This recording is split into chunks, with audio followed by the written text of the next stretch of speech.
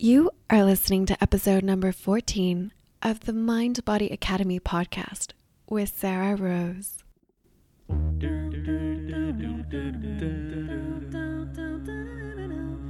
This isn't an NBA. This is the NBA. This is the place for you to get coached and make health and happiness the business of how you get ahead in life. You get coached.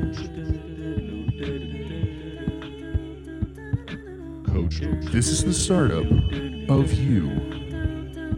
You get coached. And now, your coach, Sarah Rose.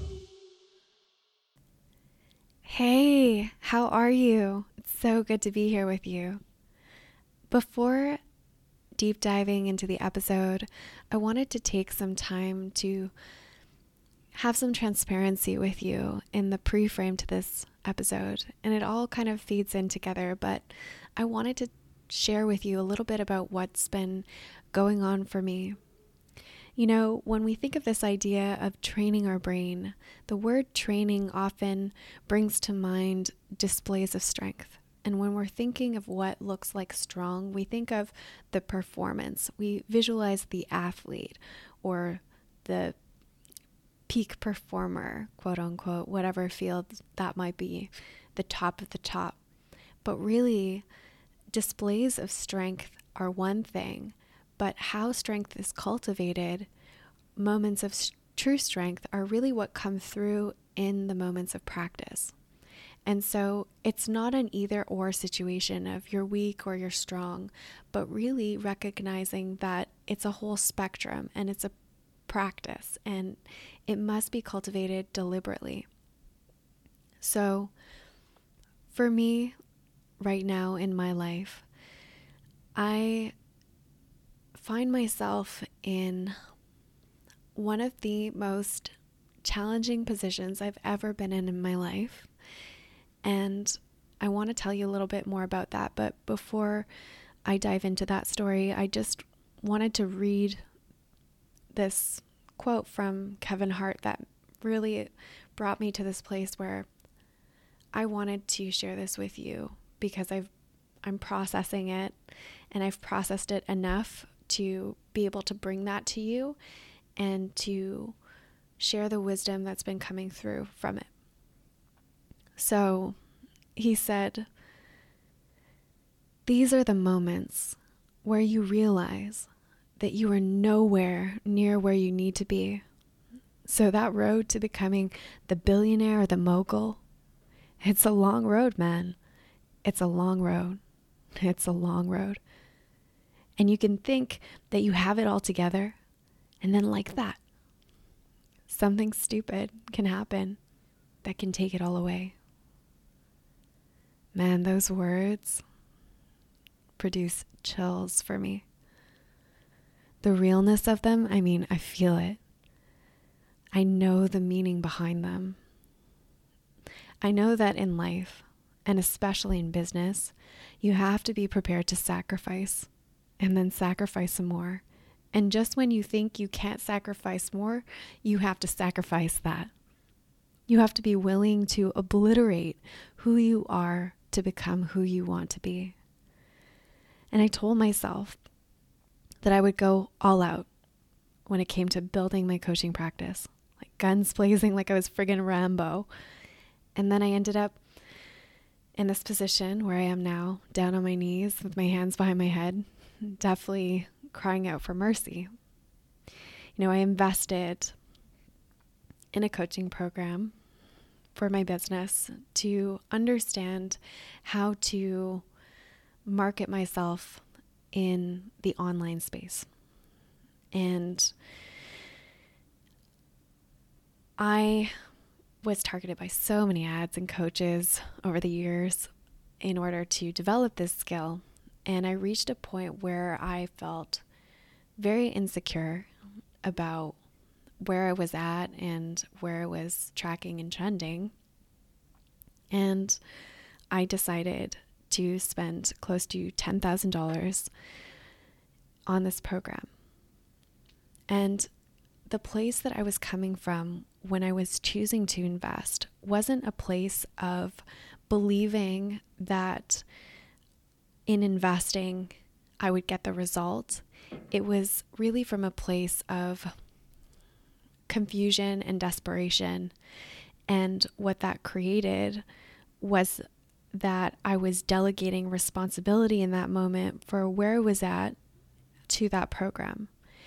And when I found myself in it, so much was revealed that I hadn't really investigated about whether these people who were running the program's methods really aligned with how I saw myself growing my business. I was so much in a hurry to grow my business that I was fixated on the result, and I took myself out of the practice and out of the process of creating growth.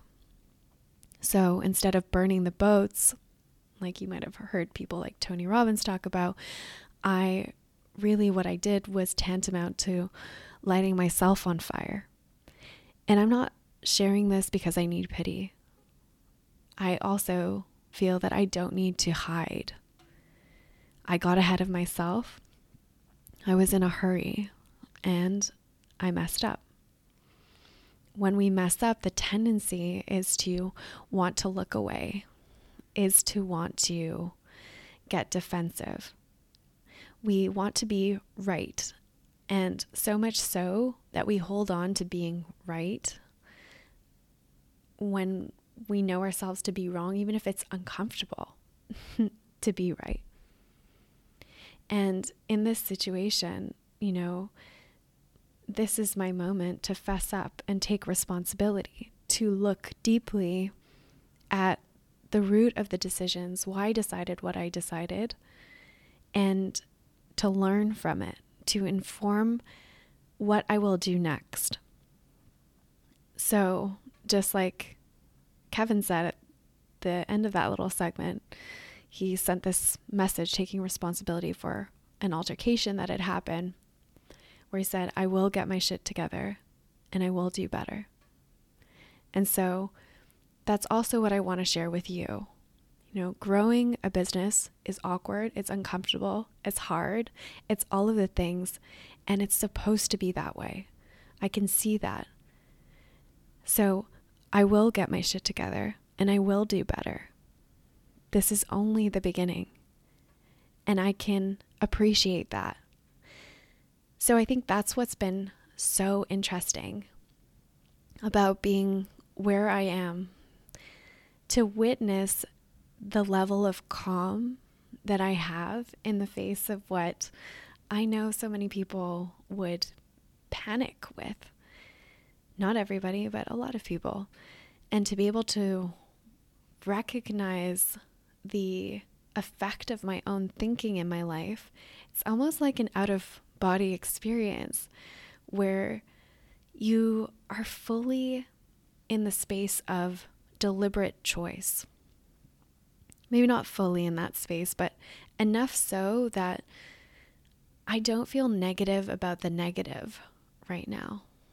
There's an inner peace there that allows me to continue to focus in a way that takes me forward instead of focusing on a place that would feel like I'm putting myself back.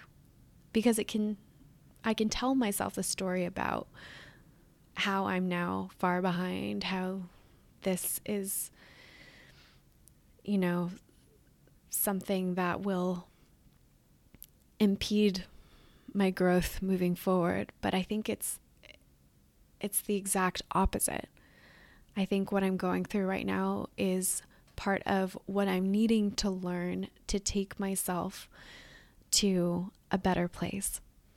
And I can recognize that the reason that I'm able to experience my life in this way is because I have been doing the thought work to train my brain.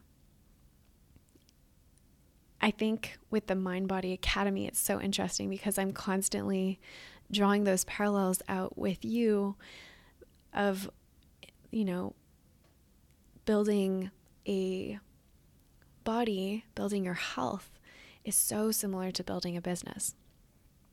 And what I've been spending time reflecting upon is the same advice that I give my clients, which is I tell them, you want to build your body, lose the way you plan on living it, and taking that back out into my business and saying, how do I want to grow this?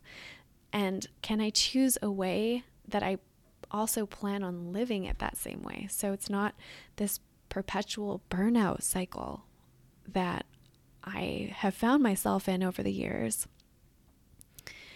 So with that, just beginning to notice that, yes, somebody could look at my life and say what this girl has been saying about how if you focus on your health, it will impact the health of everything else in your life, the health of your business, the health of your finances.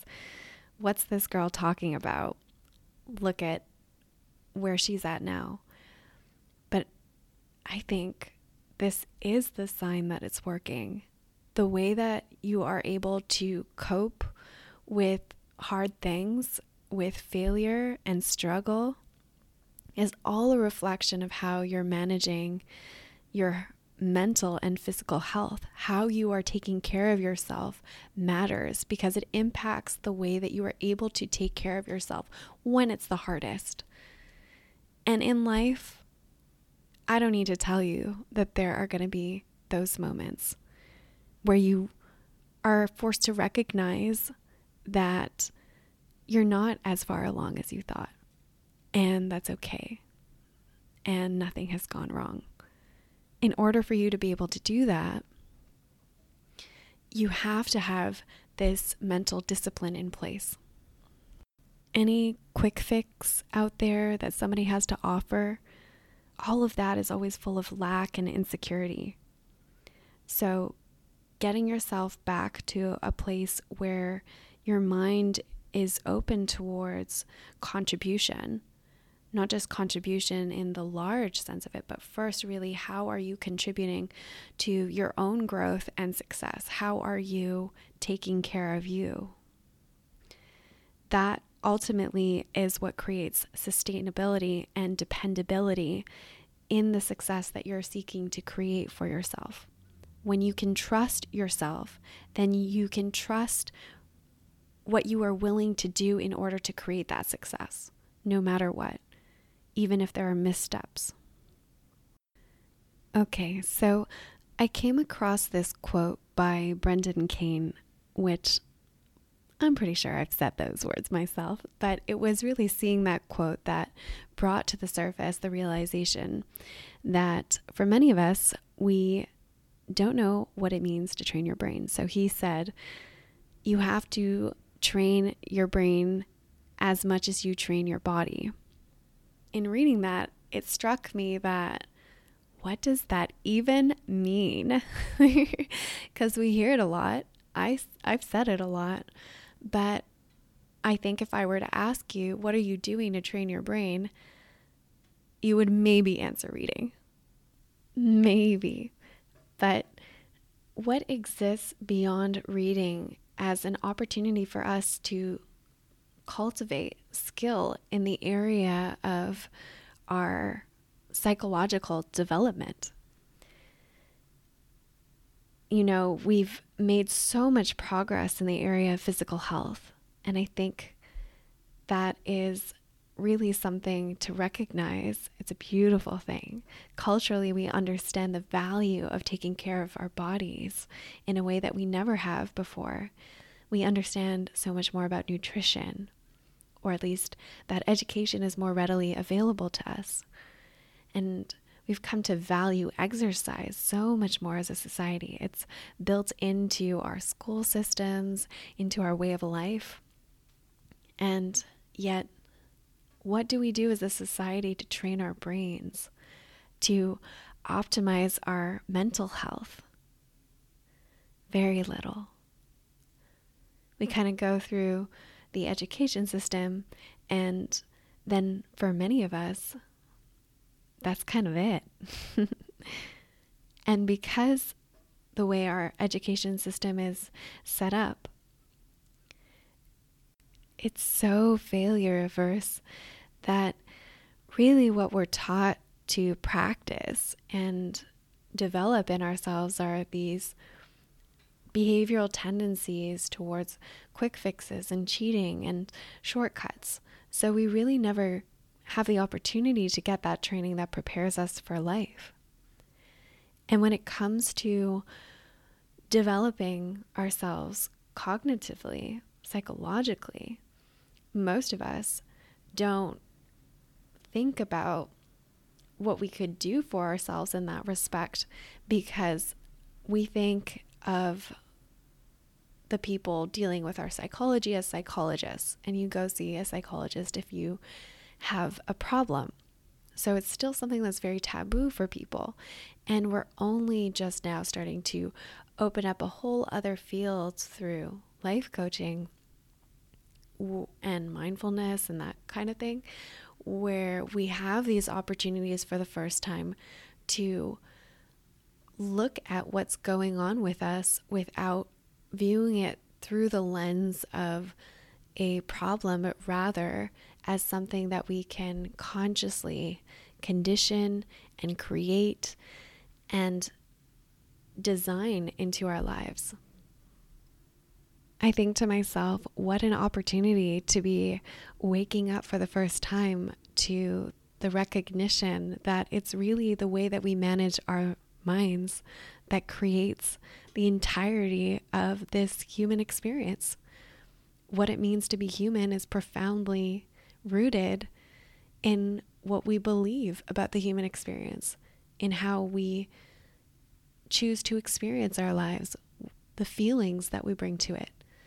And whether that is determined by our default conditioning or whether it has been developed through us through conscious conditioning. So that's what I want to open up. Most of us don't have a lot of opportunities to think about what we're thinking and about what we want to think about. So we just accept what comes unconsciously and automatically. It comes so unconsciously and automatically that we don't even think to question it or even really know how. Why question something that appears to us as true? So when many of my clients first come to me and they start to witness the effect of their thinking in their lives, they notice a whole lot of what Zig Ziglar calls stinking thinking, and immediately they want to change themselves and change their thoughts. But just like many things in life, it's not a quick fix. In order to change habitual ways of thinking that don't work for you, there's a process behind that takes time and dedication. It's really here that I notice a lot of parallels between deliberate practice that is understood more in the realm of sports than psychology. But it's really there that I see the interplay of how it actually does show up in the realm of our work performance in anything that we do. So, what is deliberate practice?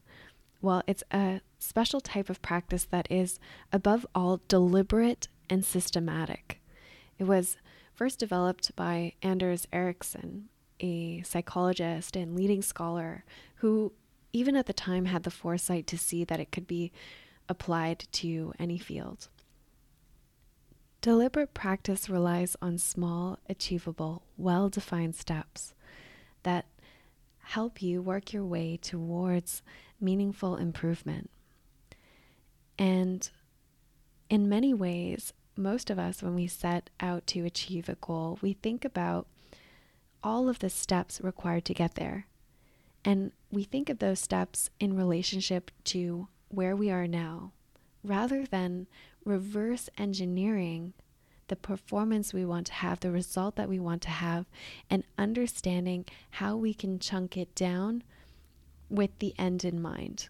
So deliberate practice focuses on the end result through the component parts that lead you there. It kind of drills it down. You're focusing on the skills that both stack and nest into each other, and the idea is to be constantly evaluating those skills. It's that process of evaluation that invites in experimentation to find new and better ways to achieve what it is that you want to achieve. Many people end up capping their performance because they're focused on the whole rather than the component parts. But when you get more modular and you ask yourself, what is the most micro ingredient of the thing that I'm seeking to create that I can focus in on, that I can create some mastery around, that will enhance and kind of cascade into the other skills that I'm seeking to develop that produce mastery at that higher level. Most of us are so much in a hurry. We're just focused on that whole. So we just focus on getting good enough, and often getting to that point where we're good enough and just getting by. Notice how that shows up so often in people's lives, that feeling of just getting by. It becomes like just good enough, but not really enough to satisfy our soul. And because we're in a hurry to change, we end up keeping ourselves in the same place, because instead of practicing the elements of performance, we practice the performance the whole way through. And that will get you to a certain level, but not beyond. It's so important to be able to break it down and focus on deliberate repetition of the parts. That's how you consolidate skill and develop the neuroplasticity required of you to develop mastery. It's just like muscle memory. You have to go slow and be deliberate. It's that little breakdown in the middle that allows you to notice those points of weakness and build strength around it. And very often, part of the ways that we can go about uncovering what are the elements that we can begin to practice in our own lives that allow us to develop ourselves. Well, one thing that we're often encouraged to do is to emulate how other people have performed. So we look to who seems to be doing well and extract from that a blueprint.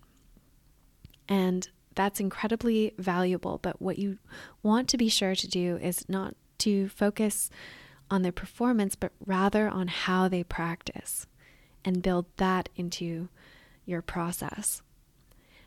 But what is often not revealed and requires another layer of investigation is what someone is deliberately practicing, believing, and feeling that is generating all of the actions that they're taking in their lives to create the level of success that they have.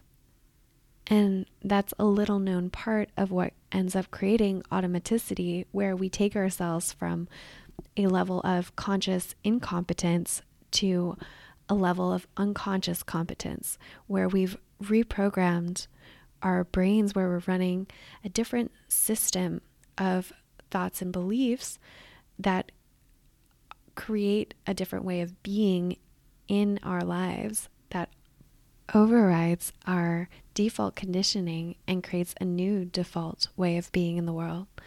One where the new results can be easily maintained through a form of effortless effort, where there's no more struggle involved in maintaining what was created. So, training our brains really involves two things. Firstly, the capacity to witness our thinking and witness the effects of our thinking on our lives. So that practice of cultivating awareness. And secondly, it involves waking up our capacity to change it, to change our beliefs. And that first part is so important. I would say the most important, and also the most skipped over, because for most of us, we just think that we're making observations about our lives. We don't recognize that there's a choosable thought there. We don't see the negative spin that we're in. All we are able to recognize are the feelings that are coming up for us. So, how do we cultivate that awareness to drop down beneath that surface layer of what we're experiencing in terms of our emotions, and really uncover the thoughts that are creating the way that we feel? There are many ways, and you will find other teachers who teach on this differently, but the two ways that I teach and that I cultivate as a deliberate practice, both in my life and in the lives of my clients that I bring into their lives, are, first of all, a mindfulness meditation practice. So a practice rooted in the discipline of going inward, and rather than reacting to or resisting our thoughts, beginning to experience ourselves as the witness of our thoughts, rather than feeling ourselves at the effect of our minds, but subtly starting to open up to our inner capacity to be the force behind our minds. Now, this takes time and practice. So one thing that feels more accessible to people is also doing what I call a thought download. It's a term that my coach and instructor, Brooke Castillo, uses to describe what it's like to sit down and really unburden your mind of all the thoughts that are running through it. Just be able to empty out you and your thoughts right there on a piece of paper so you can begin to have a look at them. A lot of us try and do our thought work in our minds, and that is like trying to do the whole performance all the way through without looking at the parts of it. So you write down all the thoughts that you're having in that moment that are filling your head, and then you scan through what you wrote down and recognize what you are experiencing that is a thought, and what are the facts of what are going on. The facts are always going to be neutral. So you want to start to neutralize some of that mind drama that we carry around by focusing in on, if I were to just flatly say what had happened, void of any judgment or opinion, what are the facts? Facts are something that we could all agree upon, that could be proven in a court of law. So you want to isolate and separate out the thoughts from the circumstances that you are facing right now. And all of the thoughts that you pull, you want to notice that all of those thoughts are choices. What is happening to you, what has happened to you, is not a choice. But how you are thinking about what has happened to you and about what is happening to you, those are choices. We don't experience them as choices because they come so automatically as our default. But now when you look at them, you can ask yourself if you like the way that you're thinking about what's going on, whether that thinking is serving you. One of the ways to bring up a lot of thinking is by focusing in on some of the results that you're getting in your life and asking yourself what thoughts you're thinking that are creating that result. When you're thinking about that result, what comes up for you? what you'll probably quite rapidly discover is that it's quite uncomfortable to be confronted with our own thinking. So many of us are in a hurry to change our thinking before we fully understand the impact of it. But you cannot change what you don't yet understand. In order to change, you have to own the result first. You have to own your thinking and take responsibility for it. When you take responsibility for what you're thinking, when you really live in that space of the choice, you have power over your thinking and over the results that you're seeking to create in your life. That discomfort that comes up when we initially start to look at our thoughts, we have to sit with long enough to understand that we are the ones creating it in order to have command of it. So often it's our unwillingness to feel the discomfort that lodges us further into the discomfort. When we're uncomfortable about feeling uncomfortable, we're unwilling to do the hard thing of feeling the discomfort long enough for it to relax open into a different experience. On the other side of effort is ease. So it's this constant interplay that is required of us if we are to evolve in our lives, but most of us resist it. There is so much power in waking up the capacity to feel and experience and process through any emotion. If you can teach yourself to be willing to feel the negative emotion, that liberates you to life. Because then you find yourself in a position in your life to take action in spite of negative emotion. To do the hard thing even when you don't feel excited or motivated to do it. Even when there is anger or grief, really difficult emotions to grapple with. What I want to emphasize is that learning to manage your thoughts, learning to pay attention to them, to witness them, to have that kind of awareness, and then start to cultivate a capacity to choose what you're thinking deliberately, intentionally.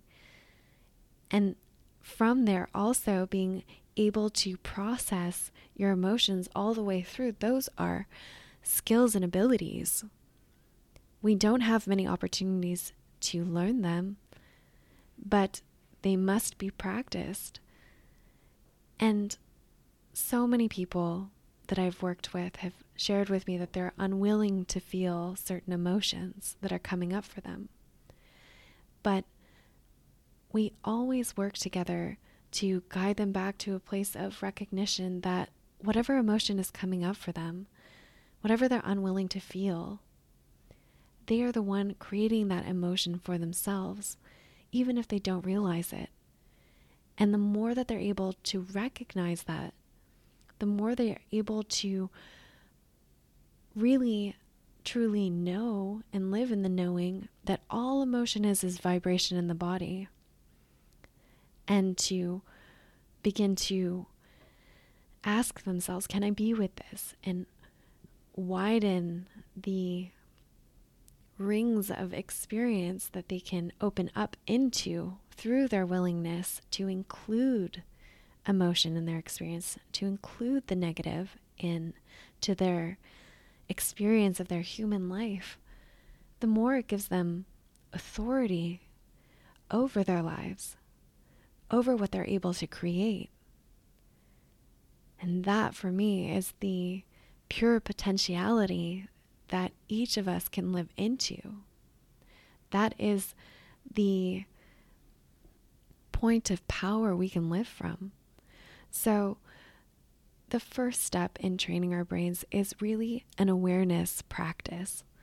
It's that ability to look inside your brain and unpack what's going on in there.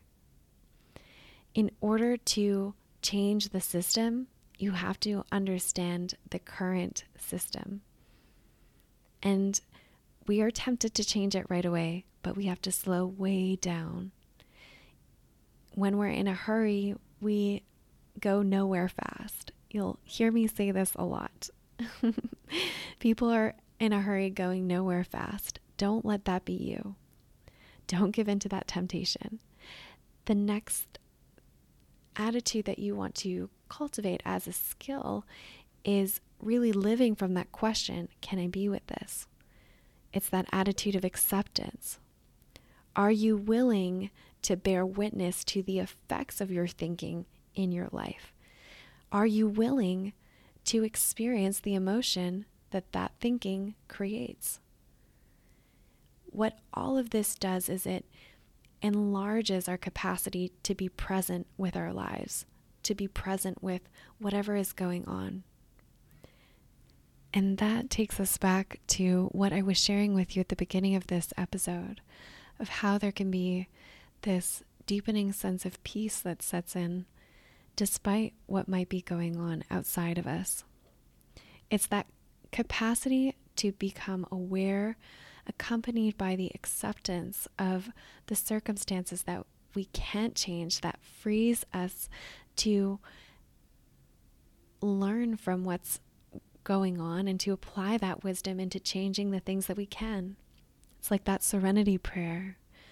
God, grant me the serenity to accept the things I cannot change, courage to change the things I can, and wisdom to know the difference. It's those three things. Most of us, our sense of control in our lives is so all or nothing. Either we feel really in control of some things or really out of control. And so the activity to engage our minds in, to live more fully from a place of power in our lives, is to begin to recognize what we can control so we can focus our efforts and energy deliberately and intentionally towards working through the discomfort that comes up for us in our effort to change the things that we can.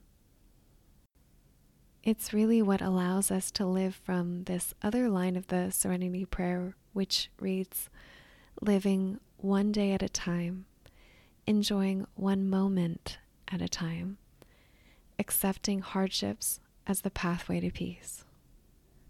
That is why I believe that suffering is a grace. If you don't let it harden you, allow it instead to strengthen you. We can all change from desperation, but let suffering ignite in you a state of inspiration, and you won't have to strive or effort so hard to create the change. You will feel yourself to be it before you can even see it. But you have to put in the work to get there. It is a training, it is a discipline, it is a practice, and it is available to you. Let it be the work of your life, and watch your whole life and legacy transform. No one is born into greatness. It must be earned. Earned not in the performance, but in all of those tiny moments that offer the opportunity to practice being exactly who you have decided.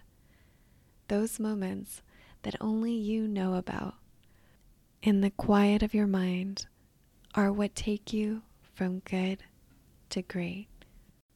Now get out there and make a difference, not only in the lives of other people, but in your own life by training your brain. I'll talk to you again next week. Thanks for being an awesome listener of the podcast. Your health is your number one wealth asset, and your body is the vehicle for you to make that contribution you want to make to the world. Step into a vision of success that includes health and happiness by joining my one-on-one coaching program, where you'll work directly with me in Think Yourself Slim, to do just that. Or be part of the conversation in the Genius Body community over on Facebook. Let's start a transformation today.